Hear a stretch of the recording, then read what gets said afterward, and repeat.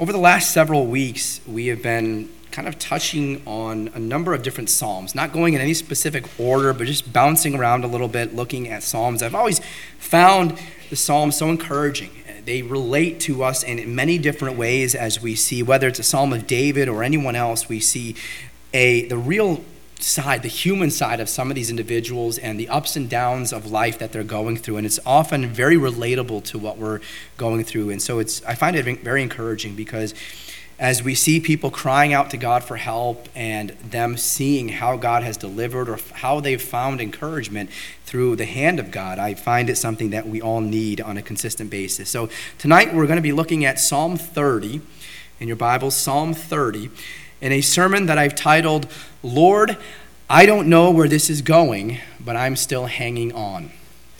Lord, I don't know where this is going, but I'm still hanging on. Psalm 30. And in a moment, we'll look at what the Bible has to say in this psalm. A seminary professor was out of patience. His student had turned in a sermon with a very dull and uninspired title. So I had to make my title really inspired, I guess. So I don't know, maybe it's not, but I thought it was. But anyways, this professor knew that his student was capable of such better things, so he stayed after him to keep on working hard at this. He said the title is so very crucial. It must build interest into your listeners, and it must be intriguing. It needs to be relevant. It needs to be powerful. That's why he said you're going to take this sermon back to your room right this moment, and you're going to not return to me until you have a much better title, one that is going to grab a hold of all of your listeners and really engage their attention.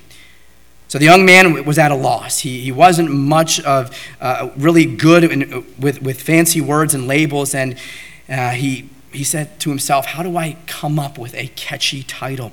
And the professor sighed because he heard him, and he replied, it's not terribly hard. He said, I want you to picture your sermon title in great, big, bold letters on the sign on the front of the church lawn. And imagine that it's Sunday morning, and here comes a bus filled with people just passing by. You want a sermon title that is going to be on that church sign down by the road that is so powerful, that is so compelling, that is so intriguing, that everyone that is on the bus as their bus is passing by will come pouring out of the steps of that bus and want to hear the message inside the church. It has to be so inspiring that they can't resist the compelling bait of the words on that title. Do you get that image, he said? I'm sure that you can come up and have a much better, improved title. So the student went back to his room and he thought about everything his professor had said. He had the mental image fixed in his mind about a bus pulling up to the church and seeing the sign and making sure that whatever sign he had and whatever words he had on the sign was going to do what it needs to do and get that bus to stop in its tracks and get people out of the bus and into the church. And so as he thought about it, the next day he stormed into the classroom and he handed the sermon over to his professor with a new title, and he said, I've got it. And the title read, There's a Bomb on Your Bus. That is certainly to get people's attention. Sometimes situations come up in life with no warning, and they come up and they send us into panic mode, much like those people who would have been on that bus. We don't fully understand what is going on, why things are the way they are, how everything is going to end up, and everything seems to be out of control. And then maybe as time goes on, when the dust settles and we pick ourselves up, we don't know even what to do. Everything seems to be going fine. We seem to have been in control of all that was in our lives, and all of a sudden it seems as if we've just been flipped upside down. And normal is nowhere in sight anymore. The road you're on seems to be taking you into places that you never imagined. It may seem that life has been full of only deep valleys of late, where things seem to be going wrong much more than they seem to be going right. You seem to be facing more hardships, more discouragements than any sort of encouragements. It's been just one disappointment after another, and when there is even a moment of levity, you're just waiting for the next shoe to drop. I've known people who seem to be magnets for affliction. So much so that when life is going good and there isn't a problem that they're immediately dealing with, they're almost miserable. And this sounds crazy, but I've seen it in people. They become so accustomed to pain and trouble and one hardship after the next, it becomes normal to them to have problems. The problem is that those times in the valley can often lead to spiritual dryness and conflict with God. The psalm that we're going to be looking at here this evening, and it records one of these such valleys in the life of David. There is some debate as to the timing of the psalm, when it took place, when did David write it, but the consensus is that David wrote this psalm not too long after he became king. After being anointed by Samuel and waiting 15 years, the day finally arrived for David to actually become king. And one of the first acts that he did when he became king was to return the Ark of the Covenant back to its place of prominence. The ark was designed to be a symbol of God's presence. It was designed to let the people know that he was there, that he was with them. But also it was a sign of worship and a sign of trusting in God. The full culmination would come during the days of David's son Solomon, who would eventually build a house for God, and the Ark of the Covenant would actually essentially take up residence in that house. But the presence of the ark, it meant blessing, it meant goodness. And David wanted to make sure that it was returned to its rightful place. After one failed attempt to move the ark, it had sat in the house of Obed-Edom for 3 months, the Bible tells us. And now David was ready to move it, and to move it the right way. I want you to listen to how it was moved in 2 Samuel chapter 6 and verse number 13. It says, "And it was so, that when they that bare the ark of the Lord had gone 6 paces, he sacrificed oxen and fatlings." You all are probably familiar with the story of Uzzah. And after that costly error, when David tried to move the Ark of the Covenant the wrong way with individuals that had no business moving the ark and moving it in a way that it never should have been, it was on an oxen cart, which God never said to do it this way. Uzzah paid it dearly, ended with him losing his life. And David essentially sent the ark away, and it sat in the house of Obed-Edom for 3 months until he finally understood what needs to be done. And this is what we read in 2 Samuel 6:13, how it's being transferred and transported the right way. It says, when they had gone 6 paces, they stopped and sacrificed to God. A costly error was made, but David made sure that this time around, they would honor God as they would return the ark the right way back to the city of David. It is believed that it was at this point that David wrote Psalm 30, as his heart was filled with such gratitude and appreciation for God and for all that he had done. In many ways, his life seems like an emotional and a spiritual roller coaster ride. If you go through and you read from the beginning of 2 Samuel chapter 6, and I've kind of highlighted that briefly for you, you'll see David's emotions go up and down from excitement to displeasure to fear, then back to excitement again. And at times it feels like in our own lives, we're on the same roller coaster ride, where things change so quickly and feel as if we're being thrust back and forth, up and down without any sort of control.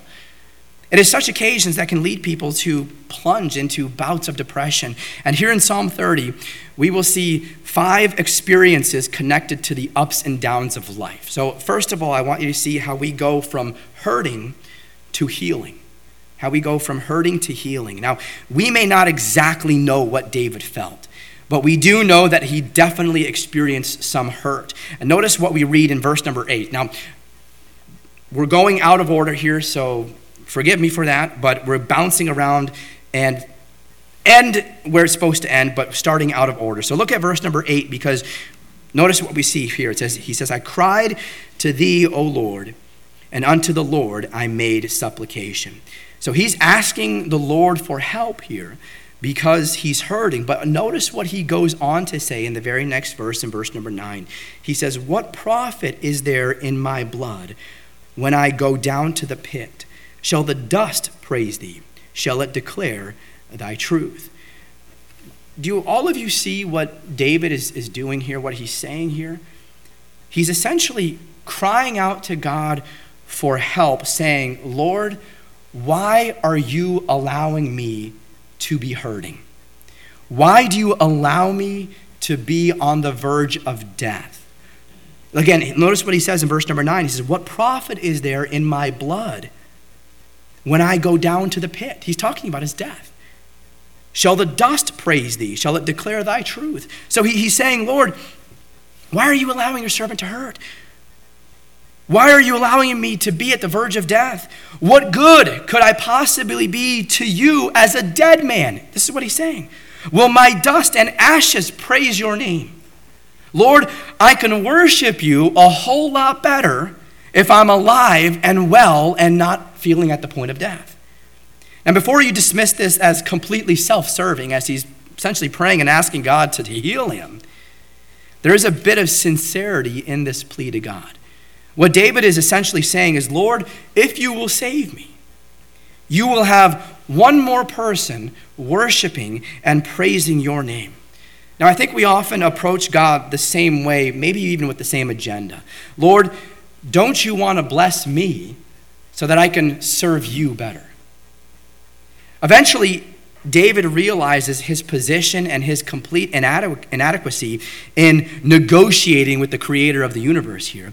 And he is able to put everything behind him, and he simply pleads for God to just be merciful to him. He's able to do that. Notice what he says in verse number 10. So in verse number 9, he's saying, "What profit is there if I die? What good is it to you if I'm gone?" And in verse number 10, he says, "Hear, O Lord, and have mercy upon me. Lord, be thou my helper." So what we see here is essentially verse number 9, he's bargaining, trying to barter with God. "God, do something because I'm better off to you alive than I am dead." And then in verse number 10, his mood kind of shifts a little bit and says, "Maybe just be merciful with me." He's done bargaining. He's done negotiating. Now he offers just a heartfelt plea for God's mercy. Now this is often where all of us end up when we go to God for help. If you've ever dealt with a serious heartache or you've dealt with a serious illness, these are the words that we've probably at some point spoken to God. Even if it starts with us trying to broker a deal with God. Maybe you're not praying for yourself. Maybe you're praying for a loved one. We often start almost as if we're trying to broker a deal with God. "Lord, if you could just heal this person, if you could just heal this illness, this person is going to be a saint for you. They have so much more time to serve you and to be a blessing to so many other people. They're better off alive than they are dead." I prayed this prayer. But we eventually find ourselves on our knees and just asking for God's mercy. We're broken down and we're weak and quietly approach our Heavenly Father knowing that we really don't deserve anything. And David here prayed for healing. This is what he's praying for. He's asking God to heal him, but he understands that he doesn't deserve any of it, and he just begs for God's mercy. Now, looking back at the first 4 verses of this psalm, because here David is praising God for healing. So verse number 8 and 9 is him essentially asking God for healing. And then verses 1 through 4 are him praising God for healing. So a little bit out of order, but notice what he says in the first 4 verses. He says, "I will extol thee, O Lord, for thou hast lifted me up, and hast not made my foes to rejoice over me. O Lord my God, I cried unto thee, and thou hast healed me. O Lord, thou hast brought up my soul from the grave. Thou hast kept me alive, that I should not go down to the pit. Sing unto the Lord, O ye saints of his, and give thanks at the remembrance of his holiness." I'm aware that we're looking at this psalm a little bit out of order, but I want you to see how it is that we often come before God. David is comforted because the Lord has lifted him up from this darkness, and as a result, David lifts up praise to the Lord. Now, isn't this the natural response of ours after we've been through a particularly difficult situation, to give praise to God? I remember a number of years ago, I was driving into work very early in the morning, and I hit a patch of black ice on the road. And thankfully, it was early enough that there was no one else on the road around me. But as I was coming around the corner of an off-ramp, my car, all of a sudden, when I was in the left lane, began to slide, and I had no control whatsoever. I was at the mercy completely of the road. And I hit the guardrail on the right side of the road, and the car just bounced right off of that and went across both lanes and hit the guardrail on the left side of the road and slid for a while until it finally came to a stop. And after I hit that second guardrail and the car eventually stopped, it's a really unnerving feeling that you go from being completely in control of this car to completely out of control. The whole thing maybe lasted about 5, maybe 10 seconds. But it felt like an eternity as I was at the mercy of the car and at the mercy of the ice on the road. It took me a moment to regain composure and to just process what had just happened. I sat in my car, and again, it was early enough when no one was on the road, no one even came and drove by me. But I just sat there, and at this time I was in the middle of the road, and I'm just sitting trying to figure out what just happened. And I got out of my car just to assess the damage, and I'm walking around the car, and I can see the damage on all the quarter panels and the side and the door and everything. And then I just happened to look over to where the first guardrail was, and I looked and I saw that there was a ditch probably 20 to 30 feet down. And I remember thinking, Lord, if that guardrail wasn't there, that's where I went first. I would have certainly rolled over into that ditch and been seriously hurt at best, or maybe even not even alive at worst. And maybe you've been through something similar to that. Maybe the Lord spared you from, maybe it was a car accident, or from another circumstance that could have ended with you being seriously injured, maybe even you escaped the jaws of death. It is at times like that which cause us to do what David did here, to extol the Lord for him lifting us up. Believe me, as I was able to walk away from that accident completely unscathed, I didn't have a scratch or anything on me, I was extolling the Lord. Again, as I was walking around the car and seeing the damage on the car and then seeing the ditch, I'm thinking, I don't even want to think about what it would have been like if that guardrail wasn't there. It's often occasions like that which cause you to reevaluate the things that are in your life. All of a sudden, you're thanking God for these small blessings like a guardrail. All of a sudden, you're thanking God for so many things that are in your life which you've overlooked. You thank him for the sunshine. You thank him for the strength that God has given you to rise in the morning. You thank him for the air that you're able to breathe into your lungs. You thank him for the life that he has given you. And just like that, you're no longer struggling to find reasons to praise and worship God because your eyes have been opened to see God's hand in every little thing in your life. You wonder how you were blind for so long to miss all of these things that God was clearly doing and ordaining. And this is the joy that David felt as he wrote this psalm.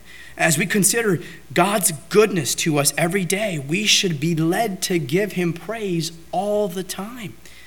Look again at verse number 4, because here David lays out the purpose for the healing. He says, "Sing unto the Lord, O ye saints of his, and give thanks at the remembrance of his holiness." Healing has a purpose aside from just healing. If we're honest with ourselves, there have been times where the Lord has brought healing or deliverance or met some needs where we haven't stopped to recognize the real purpose behind it all. Sometimes we've scampered off after having been healed or having a need met or having some provision taken care of without so much as a thank you to God. And the truth is that when God answers a prayer and he provides that healing, he brings deliverance, or he meets some sort of a need, he reveals something about that purpose of why the problem was there in the first place. God intervened in our life for a good reason, and we now have the same responsibility to offer praise to God as we have the responsibility to first offer our prayer to God. Think about that. as much as we're quick to pray and to ask God for help, especially when we're dealing with some sort of affliction, whether it's a physical, emotional, spiritual, whatever the situation is, we're quick to go to God asking for help in prayer. But the Bible says we're also to pray and to shower God with praises as well. But if we're honest with what we go to the Lord with, I think the majority of the time, we'd admit that we're going to God asking for help and not offering our praise to him. Sometimes we think there needs to be a reason for us to go to God in prayer. That's not to say that we don't praise God in prayer at all, but it ends up that prayer becomes the channel by which we're primarily asking God for help. Some of my most passionate and heartfelt prayers, I will admit, come from a place of need. I have come before God and poured out my soul to him, pleading with him to do something, asking for him to help me, and he does. But the prayer of thanksgiving that follows that deliverance or that prayer that was originally met and answered is often not as passionate. At times we can treat God as if we only need him when there's a problem.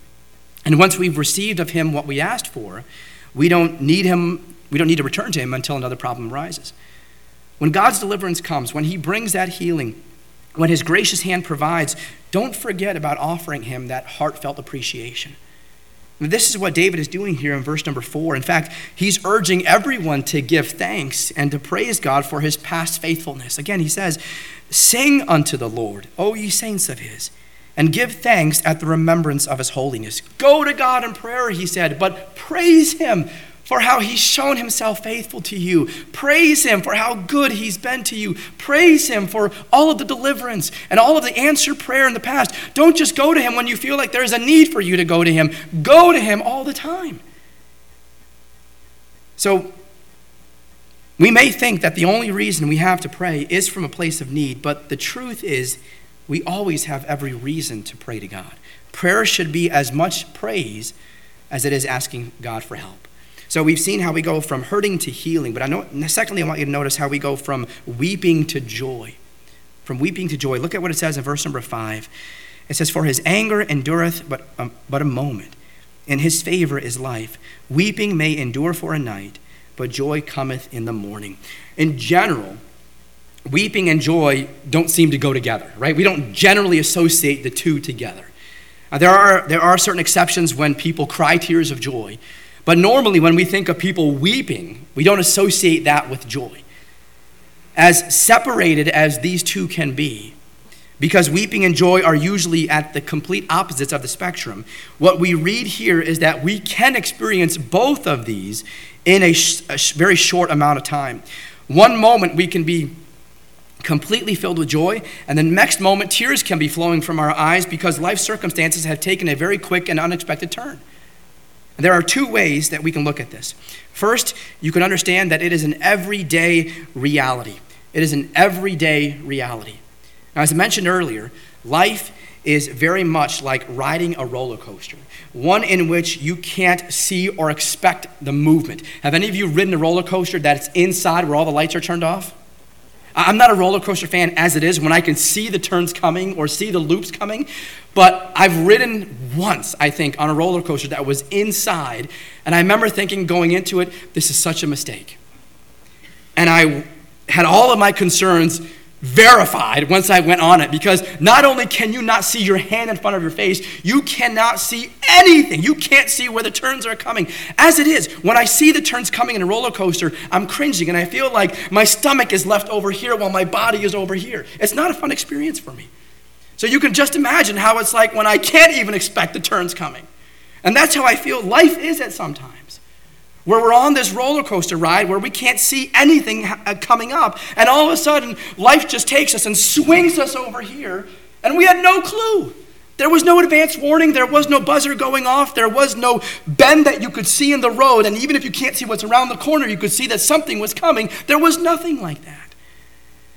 It is an everyday reality, and I'm sure there have been times where we've tried to encourage people who were in some sort of a hardship by telling them just to keep hanging on, because things are bound to change. When things go downhill, we say that there's only one other place for them to go, right? It's only uphill from here. So we encourage people to keep on hanging on. and not to give up. Some of the best words in the Bible are the words, "and it came to pass." Now, rarely are they for the meaning that I'm expressing here tonight. But what an encouraging thought, that even with the craziness that we have come up in life, it's generally coming into our lives to pass. We don't always know how long life's troubles will last, but David was encouraged that even though weeping seemed to endure for a while, the darkness of night would eventually give way to the joy of the morning. This verse is David's way of telling believers to keep hanging on. His anger endureth but a moment, in his favor is life. Weeping may endure for a night, but joy cometh in the morning. When you're in the middle of it, it's hard to see where you're going. It's hard to see how things are going to end up, if it will even ever get better. It always feels like those times of difficulty are prolonged to the point that you forget what life was even like before you had these problems come up. Like we've lived with overcast skies for so long that we've forgotten what the sunshine looks like. Keep hanging on. Keep hanging on, because God has shown that he is powerful enough to heal, to provide, to deliver, and his power is unlimited. Weeping, sadness, sorrow, and pain, and all of these horrible things may endure for a night, but rest assured, joy cometh in the morning. So treat it like it's an everyday reality, but also it is an eternal reality. As much as we're dealing with the hardships every day, we should be looking at things from an eternal reality as well. Start your day off on the right foot. The best way to start your day off on the right foot is to be praying about your day the night before. How many times have you woken up in the morning to hear some news that has distracted you in some way? Anyone ever have this happen?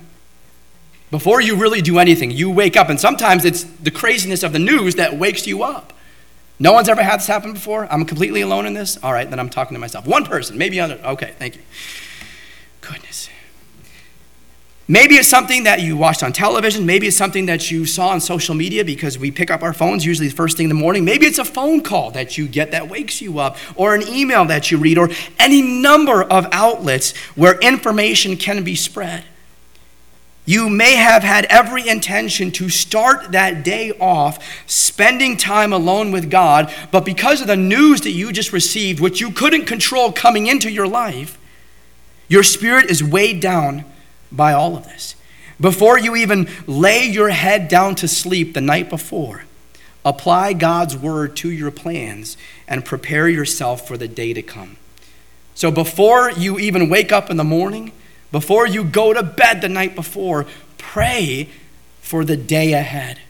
When you're consistently doing this, trust me, you'll be amazed at how much better sleep you'll get and how much more confidence you'll have in the morning, because when the craziness comes from that phone call or from that text message or from the email you read or from what you're watching on the news, you'll be reminded of what God laid on your heart the night before. We often talk about how important it is to seek God early in the day. And it is. I'm never going to say it's not. But sometimes even earlier in the day is too late. Why not try getting a head start and seek him the day before? Now, when we look at verses 6 and 7, I want you to notice what David describes here, because as he's talking about still the same aspect, he talks about the difference between prosperity and poverty. Notice what he says. He says, "In my prosperity I said, I shall never be moved. Lord, by thy favor thou hast made my mountain to stand strong. Thou didst hide thy face, and I was troubled." When life was going good and David seemed to have everything that he ever needed, he essentially says to himself, I have everything I will ever need. I am set for life. I am bigger than any problem that can ever challenge me. And before we're too quick to judge him for this thinking, because again, he says there in verse number 6, he says, "In my prosperity, I said, I shall never be moved." And before we're too quick to judge him, I'm certain that we've all had similar feelings at some point. This prosperity that he speaks of here in verse 6 is nothing short of pride. In Proverbs 16, verse 18, the Bible says, "Pride goeth before destruction, and a haughty spirit before a fall." That feeling of being in control, that feeling of having everything together, where you almost feel like you're untouchable or invincible, where no problem can ever derail you, is a terrible state to be in. of being bigger than any problem you could face or never being moved, can come crashing down with a single phone call, with a single text message or an email or a knock at the door or a single sentence from a doctor or from a lawyer or from a friend. And all of that earthly security that you were so certain was never going to move you, all of a sudden is gone. It's good to be able to reap the fruit of your labors here in this life. And it's important for us to secure finances and to take necessary precautions to protect ourselves. But even with the greatest security measures that we can make in our lives, we're still going to be vulnerable to devastation. This life is fragile. The good news is that eternal life is not. In Daniel chapter 4, we read about the Old Testament king by the name of Nebuchadnezzar. We read about a bright and shiny day for this king as one day he was walking through the palace in Babylon and he's admiring everything that he was able to do and the great kingdom that he had built for himself. And I want you to notice what he says in Daniel 4 verse 30. It says, "The king spake and said, Is not this great Babylon that I have built for the house of the kingdom by the might of my power and for the honor of my majesty?" Pride at its best. He thought he had done pretty well for himself, but I want you to notice what the very next verses say. It says, "While the word was in the king's mouth, there fell a voice from heaven saying, O King Nebuchadnezzar, to thee it is spoken, the kingdom is departed from thee. And they shall drive thee from men, and thy dwelling shall be with the beasts of the field, and they shall make thee to eat grass as oxen, and 7 times shall pass over thee, until thou know that the Most High ruleth in the kingdom of men, and giveth it to whomsoever he will. The same hour was the thing fulfilled upon Nebuchadnezzar, and he was driven from men and did eat grass as oxen, and his body was wet with the dew of heaven till his hairs were grown like eagle's feathers and his nails like bird's claws." Imagine that. No sooner is he boasting in what he thinks he's accomplishing, taking credit for himself that is only due to God, and God stops him before he can finish the sentence and said, "Hold on there, buddy. All of this I have granted to you, but the moment you take credit for it, guess what you have coming?" After enduring 7 years of complete humility and living like an animal in the fields, it says, God would restore Nebuchadnezzar. I want you to notice what it goes on to say of him. In Daniel 4, verses 34 and 35, it says, "And at the end of the days, I, Nebuchadnezzar, lifted up mine eyes unto heaven, and mine understanding returned unto me, and I blessed the Most High. And I praised and honored him that liveth forever, whose dominion is an everlasting dominion, and his kingdom is from generation to generation. And all the inhabitants of the earth are reputed as nothing, and he doeth according to his will in the army of heaven and among the inhabitants of the earth, and none can stay his hand or say unto him, What doest thou?" My, what a change. What a change. Life is indeed fragile, and you can go from prosperity to poverty in a matter of a few moments, and we've seen it there in the life of Nebuchadnezzar. I want you to notice, third, how we go from mourning, mourning, to dancing, mourning to dancing. Going from prosperity to poverty can be a good thing at times, especially if it brings us to God or if it brings us back to God. Many people have found this to be true, and they echo the same words that David said here in verse number 11. Notice what he says. He says, "Thou hast turned for me my mourning into dancing. Thou hast put off my sackcloth and girded me with gladness." It is the content of this verse that often leads scholars to believe that the full context of Psalm 30, as I mentioned earlier, finds its roots in 2 Samuel chapter 6. As David finally made it right in how he was transporting the Ark of the Covenant, we're told there in 2 Samuel chapter 6 that he danced before the Lord, and he did so with all of his might. What was previously a time of mourning because of the loss of a man named Uzzah had turned into a time of celebration. The Ark of the Covenant was finally being returned to its rightful place, and it was no longer a time for a somber and quiet assembly. They needed to throw a party. They needed to have a blessed assembly. Life is going to be full of ups and downs, and there will be plenty of days that are going to be sure to be filled with mourning. But the encouraging part is that when we're walking with God, He will often turn those periods of mourning into dancing, into celebration. It's not always known when life is going to throw us a curveball or when life will start looking up. But God is always there to bring us comfort even when we're in a season of mourning.